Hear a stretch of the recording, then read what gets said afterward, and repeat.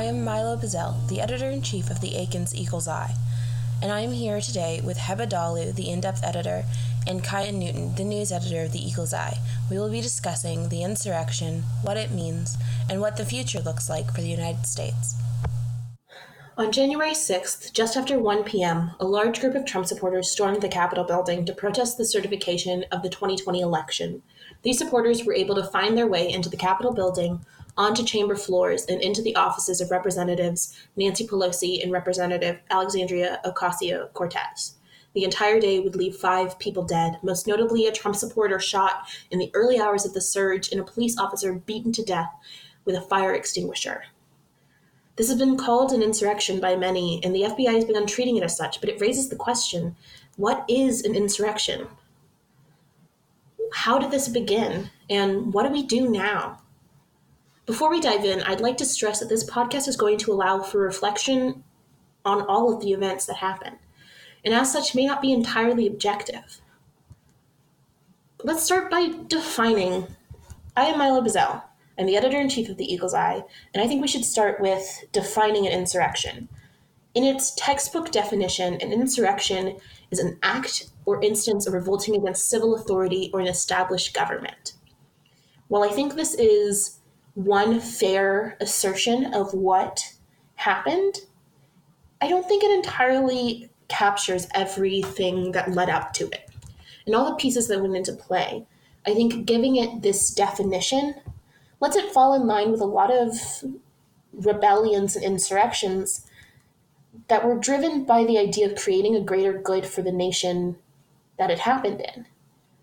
What we really saw here, in my opinion, was a coup, an attempt at one, a failed coup, in which people led by someone in power stormed the occupying government for the purpose of instilling that person in power to ultimate power within the nation. And so I think calling it an insurrection aligns it with a cause that isn't really at the heart of it. It aligns it with something noble instead of something really fueled by the ego of the 45th president.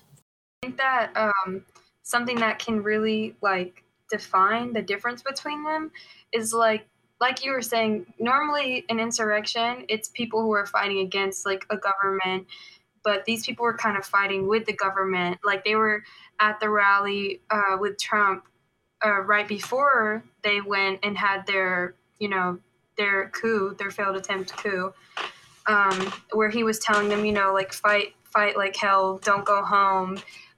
And he was basically, inciting violence and instigating everything that went down. Yeah. And so that just kind of shows the difference of an insurrection is more of a noble cause. People fighting against oppression. They don't see it that way. They see themselves as their martyrs rights against oppression. Versus people fighting this for oppression that they're kind of to oppress experiencing, quote unquote, themselves. Kind of with the this government. Idea that they're being censored and what we saw. Kept quiet and out of power as conservative people.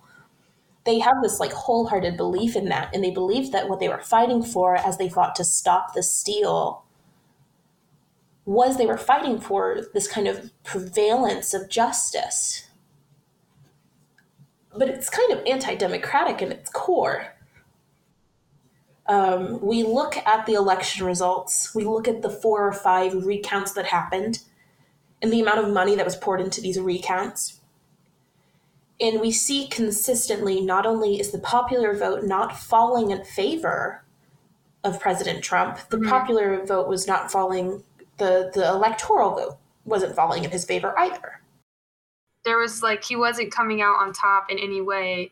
And the amount, the vast amount of vote differences for them to think that it was voter fraud, it's kind of far-fetched, I guess, but just because of what people were being fed, in the media, that's really what led them to go that route. But I also think it's really interesting how they were fighting against censorship and media kind of controlling things, but the media being kind of fake, I guess, false news is kind of what led them to those beliefs in the first place. So it's a very tricky like mind manipulation that they were in. Yeah, like this idea that like the media is pushing forward these lies and they want you to believe that the election is for Biden when the truth is they're shredding ballots and they're doing all of this and the media is a part of the cover up. When like directly the places that they're getting this information from is just other forms of media. I think a lot of times we like to put perceived media and its power into different boxes. Like we like to have this box that contains printed news and printed media. We like this box that likes to contain things like CNN and Fox News and MSNBC. And then we have this box that likes to hold social media. When we use all three as sources to get information, which kind of comes down to what caused this and what led us into this, is the misinformation and QAnon. And the fact that he was previously like partially impeached in his presidency should show that like his approval rating was not as high. Like it would have been really like crazy for him to win by a landslide, like they were saying, due to the fact that like he lost respect from so many different people over his years of presidency. Yeah, another thing is they were just super intense about their denial. Like, why was it so hard for them to believe that Trump lost? Like, just look at what he's done. Like, I think it's truly hard for anyone to look back at what he's done the past 4 years and say he had a positive impact on our country. Like, I don't know. I just think it's so funny that all these people are fighting over results that have been certified time after time. And it's just disconcerting, to be honest. And I think a part of this steadfast belief falls back once again into QAnon. QAnon is this means of conspiracy theory held within conservative beliefs. How I've had it described to me by Q believers is that QAnon is a person who has access to all of the information and truth within the government, which is a crazy, scary thought. That there's this person who somehow has been able to attain anything and everything you could possibly want to know about the happenings of the government that people don't want to tell you. But he's choosing to tell people through Facebook groups and through coded messages. And QAnon in itself, when you first get introduced to the rhetoric, doesn't seem horrible and scary like that. You know, it doesn't seem like this man who just knows everything. Oftentimes when you're getting introduced to QAnon rhetoric, it's through this idea of saving the children. It's through this idea that like children are under attack by Democrats in power. And it is our job as conservatives to protect these kids, which is a noble cause. You are a part of this rallying team to keep children safe. Who could possibly dislike you and who could possibly fight against you? And it's really strange, like whoever like crafted it like had that in mind, just like, and also pitting people against, like saying that Democrats are like out to get children. Like if you're a conservative, like you're saving kids, just like, and it starts with like that broad idea. And once people grasp that, like, okay, well, anything that we as conservatives are doing is going to like help these kids. Like, it's going to help the kids. And this person knows that this is happening. They can prove it to me. And so it becomes really easy to suddenly think that not only are you in the right, you have access to knowledge no one else does. And so when this person named Q, this anonymous person, tells you they're stealing the election. They're stealing the election because they want more child predators in power. They're stealing this election because they don't want conservatives in power. And it's really strange, like whoever created this type of like manipulative ideology kept in mind that like we're protecting kids, because now anything that they do is justified by like, oh, we're protecting kids. So it's like it's like the things that they're inciting, like violence and things like that, it doesn't really help anyone, but in the back of their head, they're like, well, we're in the right, we're protecting kids. People who don't believe that, they're brainwashed. They don't know what's really going on. We have access to like real information. So it makes it even harder to like reroute the course of this just because of how twisted it is in their head and how like protecting kids is kind of like a core value of like human brain. Yeah. It's a core value of the human brain. It appeals to this almost primal instinct to take care of those that we see as like naive and weak. But let's take it out of that context. Let's take it out of this idea of protecting kids, and let's just talk about theories that have been put forward by QAnon. I would like to specifically look at Representative Marjorie Taylor Greene. I want to look at Representative Marjorie Taylor Greene. She has consistently been in the news a lot lately because she is a representative elected in Georgia who is strongly a believer in QAnon, who believes that she is receiving coded messages from QAnon. Parts of her beliefs fall, I'll mention the main three. She believes that the election was stolen. She believes that the California wildfires were caused by Jewish space lasers.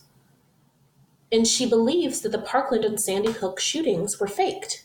So much so, if you Google Marjorie Taylor Greene right now, you can find a video of her yelling at David Hogg in the streets, telling him that what he did was acting, telling him that he's a paid actor, attacking Second Amendment rights, as he goes to tell his story of surviving the Parkland shooting. And she does this on Capitol Hill. Not only that, until today, until the House was forced to take a vote to remove her from her committee, Marjorie Taylor Greene sat on the Public Education Committee. What this becomes for people is, here is Marjorie Taylor Greene telling a truth that other people aren't prepared to address. For people who believe in QAnon, Marjorie Taylor Greene is a martyr. Yeah, it sounds, that's what I was, exactly the word I was thinking. It's kind of like a martyr situation. They're like, oh, she's taking these big falls for us to like publicly go down, like, because she's saying the truth and people are scared of the truth. She's speaking when no one else will. And she's representing a silent majority, right? That's what they call themselves. They refer to themselves as the silent majority. And you think that. It's really easy to think maybe this is just proof that they're right. That there are more people engaged in this than we know. Until you look at her election in her district and you find out she bullied the candidate against her until they dropped out of the race. So she just bullied her way into power. She bullied her way into power. A lot of brain games. It makes it seem like they make it seem like there's a lot of them, like they have a noble cause, like you're stupid if you don't know this. Yeah, as if we don't already have enough. And more so over, to me, what I always think when I think of QAnon is they start you off really simple, and then they bring you into deeper conspiracies. It can start off as simple as like, there are people attacking children and we're protecting them. And then it goes into, and they're faking terrorist attacks to make us believe that they are still good people. And then it goes to, they are exploiting this and they are using this to get from point A to point B. It sounds like a cult. It's just an excuse to justify more violence and hatred in this country, as if we don't already have enough. It makes me think a lot of how like modern media like platforms function, like the software they use, like, you know, like TikTok, Instagram, Facebook, where say you like one thing, you know, about like sports, so then you get like some sports stuff on your page, and then you're like something with a football in it, and then you have a bunch of like football things, and then before you know it, you know, like everything about like this one specific like incident in football, but then applying it to like these crazy conspiracies. So like, we want to save the kids, and then it's like more posts about like, did you know that these Democrats are the people that are putting the kids in danger? And you're like, more about that. And then crazy things about like Parkland shooting being fake because like Democrats like paid people to do it. And then Exactly. Do you remember Pizzagate? Yeah. 2 years ago, when the guy walks into the pizza shop in DC, wholeheartedly believing that Hillary Clinton is in the basement torturing children. He walks in with 2 ARs. I do not remember the number, so I will not say it. And a knife on him. He's pointing his gun at children. He's walking past, like, as waiters are having to hurriedly get people out of this restaurant because he's convinced that someone inside is hurting kids. And that he's the only person in the world brave enough to do this. And it sounds like a cult. I think when I think of the events of January 6th, I also think of Waco and what happened with the Branch Davidians, in which David Koresh kind of convinced them he is this Messiah. He is hearing direct, he has the most true, faithful interpretation of the Bible. And he has all of these means to protect people and all of his wives and all of these children that he's helping create to make the world a better place. And if you are not willing to lay your life down for that, do you truly believe in God? Like, this is the rhetoric held by Branch Davidians. And it feels eerily similar to what QAnon allowed for Trump supporters to believe in for the events of January 6th that happened. This idea that Trump is this brave voice speaking out for conservatives, saying the truth when no one else is brave enough to say this truth we're all thinking and we're all feeling. And they've taken something from him, something he's rightfully deserves and earned. I have spent a lot of time reading and researching for this podcast episode. And what I fell down this long rabbit hole of doing was reading actual quotes from people who were at the January 6th coup, insurrection, whatever you would like to call it, people who were at the Capitol on January 6th. Most notably, the things that I am remembering is phrases like, all Trump needs to do is give the bat signal, and then the patriots come, and then comes the pain. Phrases like, he told us to fight like hell. They aren't pointing towards their belief in what it means to be an American patriot. They're pointing towards this person who's inspired them to speak out for something that they don't really clarify they believe in. They don't believe in policy. They don't believe in what he's doing. They believe in him. And I think that's what it comes down to. And I think this really leads us well into impeachment and Trumpism in a world without a Trump presidency, which is, he's been impeached now for the second time. I would like to specify that the impeachment process is the articles are drafted and you can be found guilty of the articles and then be sent to conviction. So conviction would make it so he could not run again and possibly put him in jail. Whereas impeachment just means he was found unfit to be president during his time or after his time. So this has now happened twice for President Donald Trump.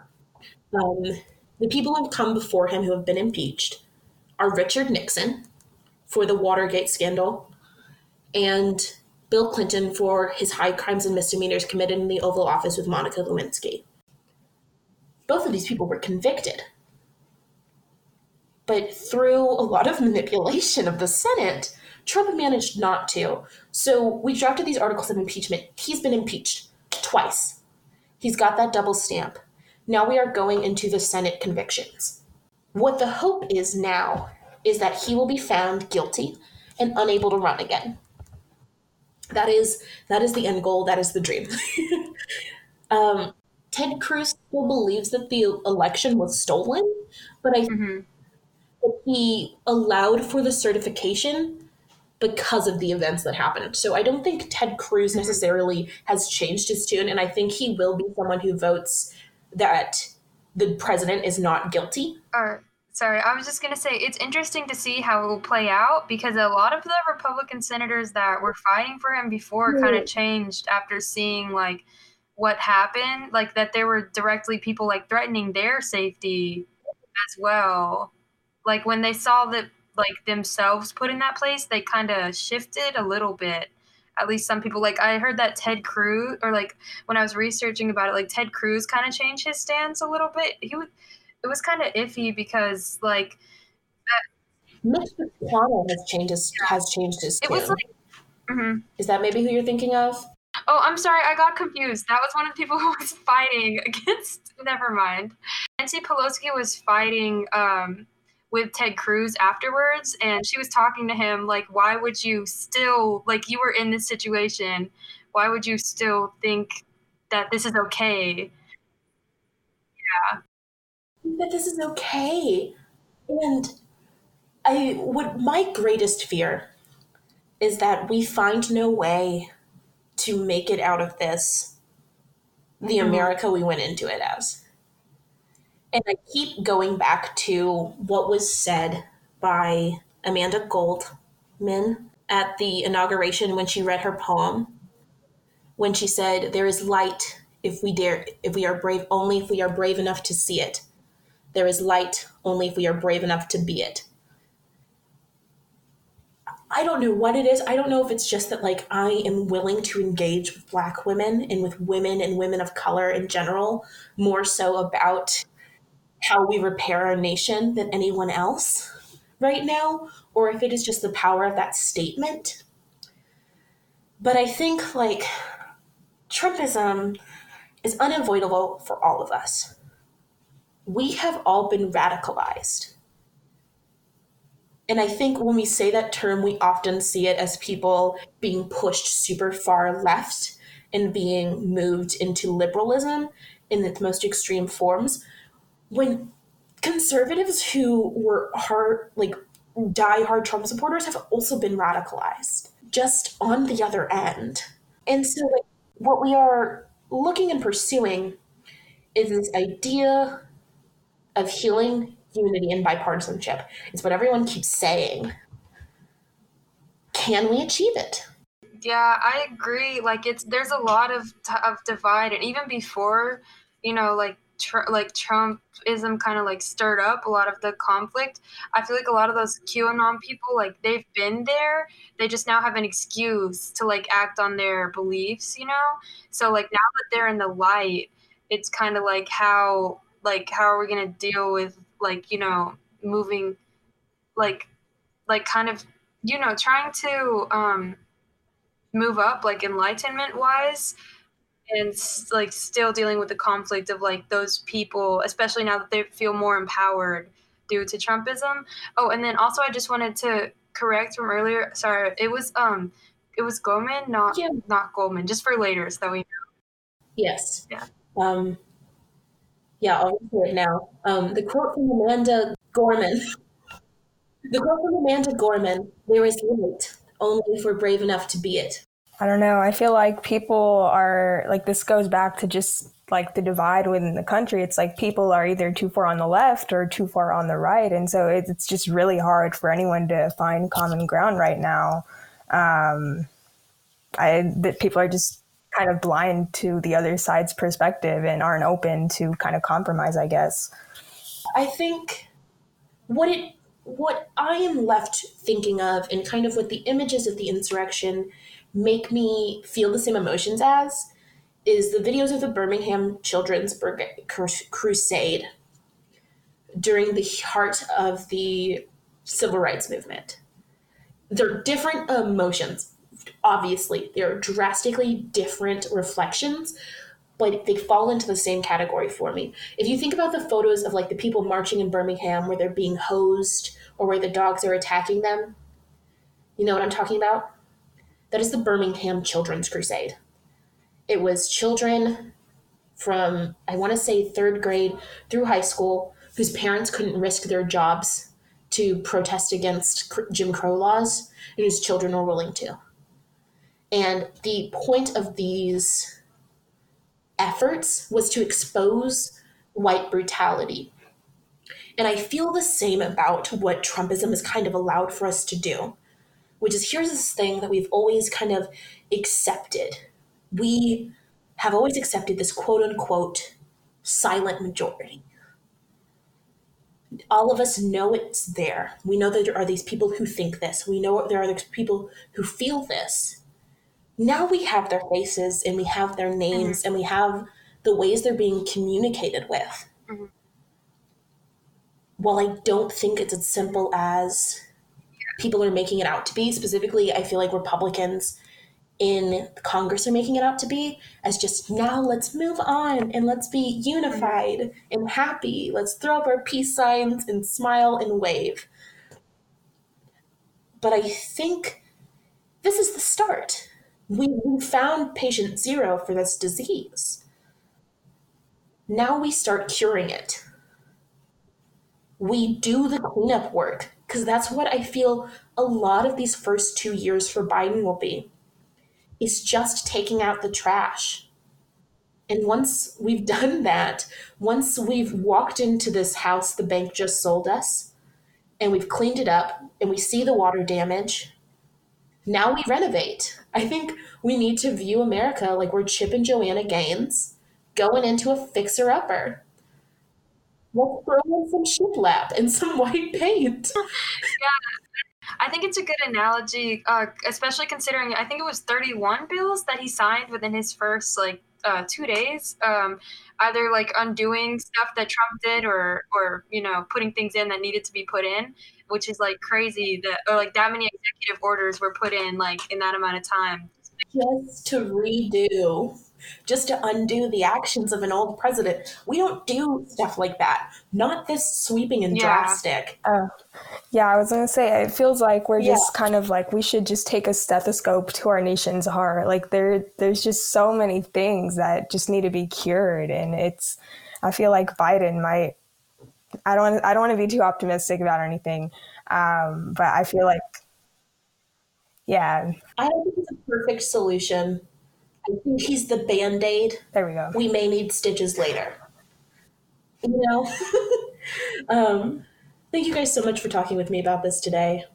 Yeah, of course. It's really nice to be able to talk and reflect and kind of look at this in all of its angles. I am Mila Bazell. I'm here with Heba Dalu, our in-depth editor, and Kaya Newton. This has been Squawk Talk. Thank you all so much for listening.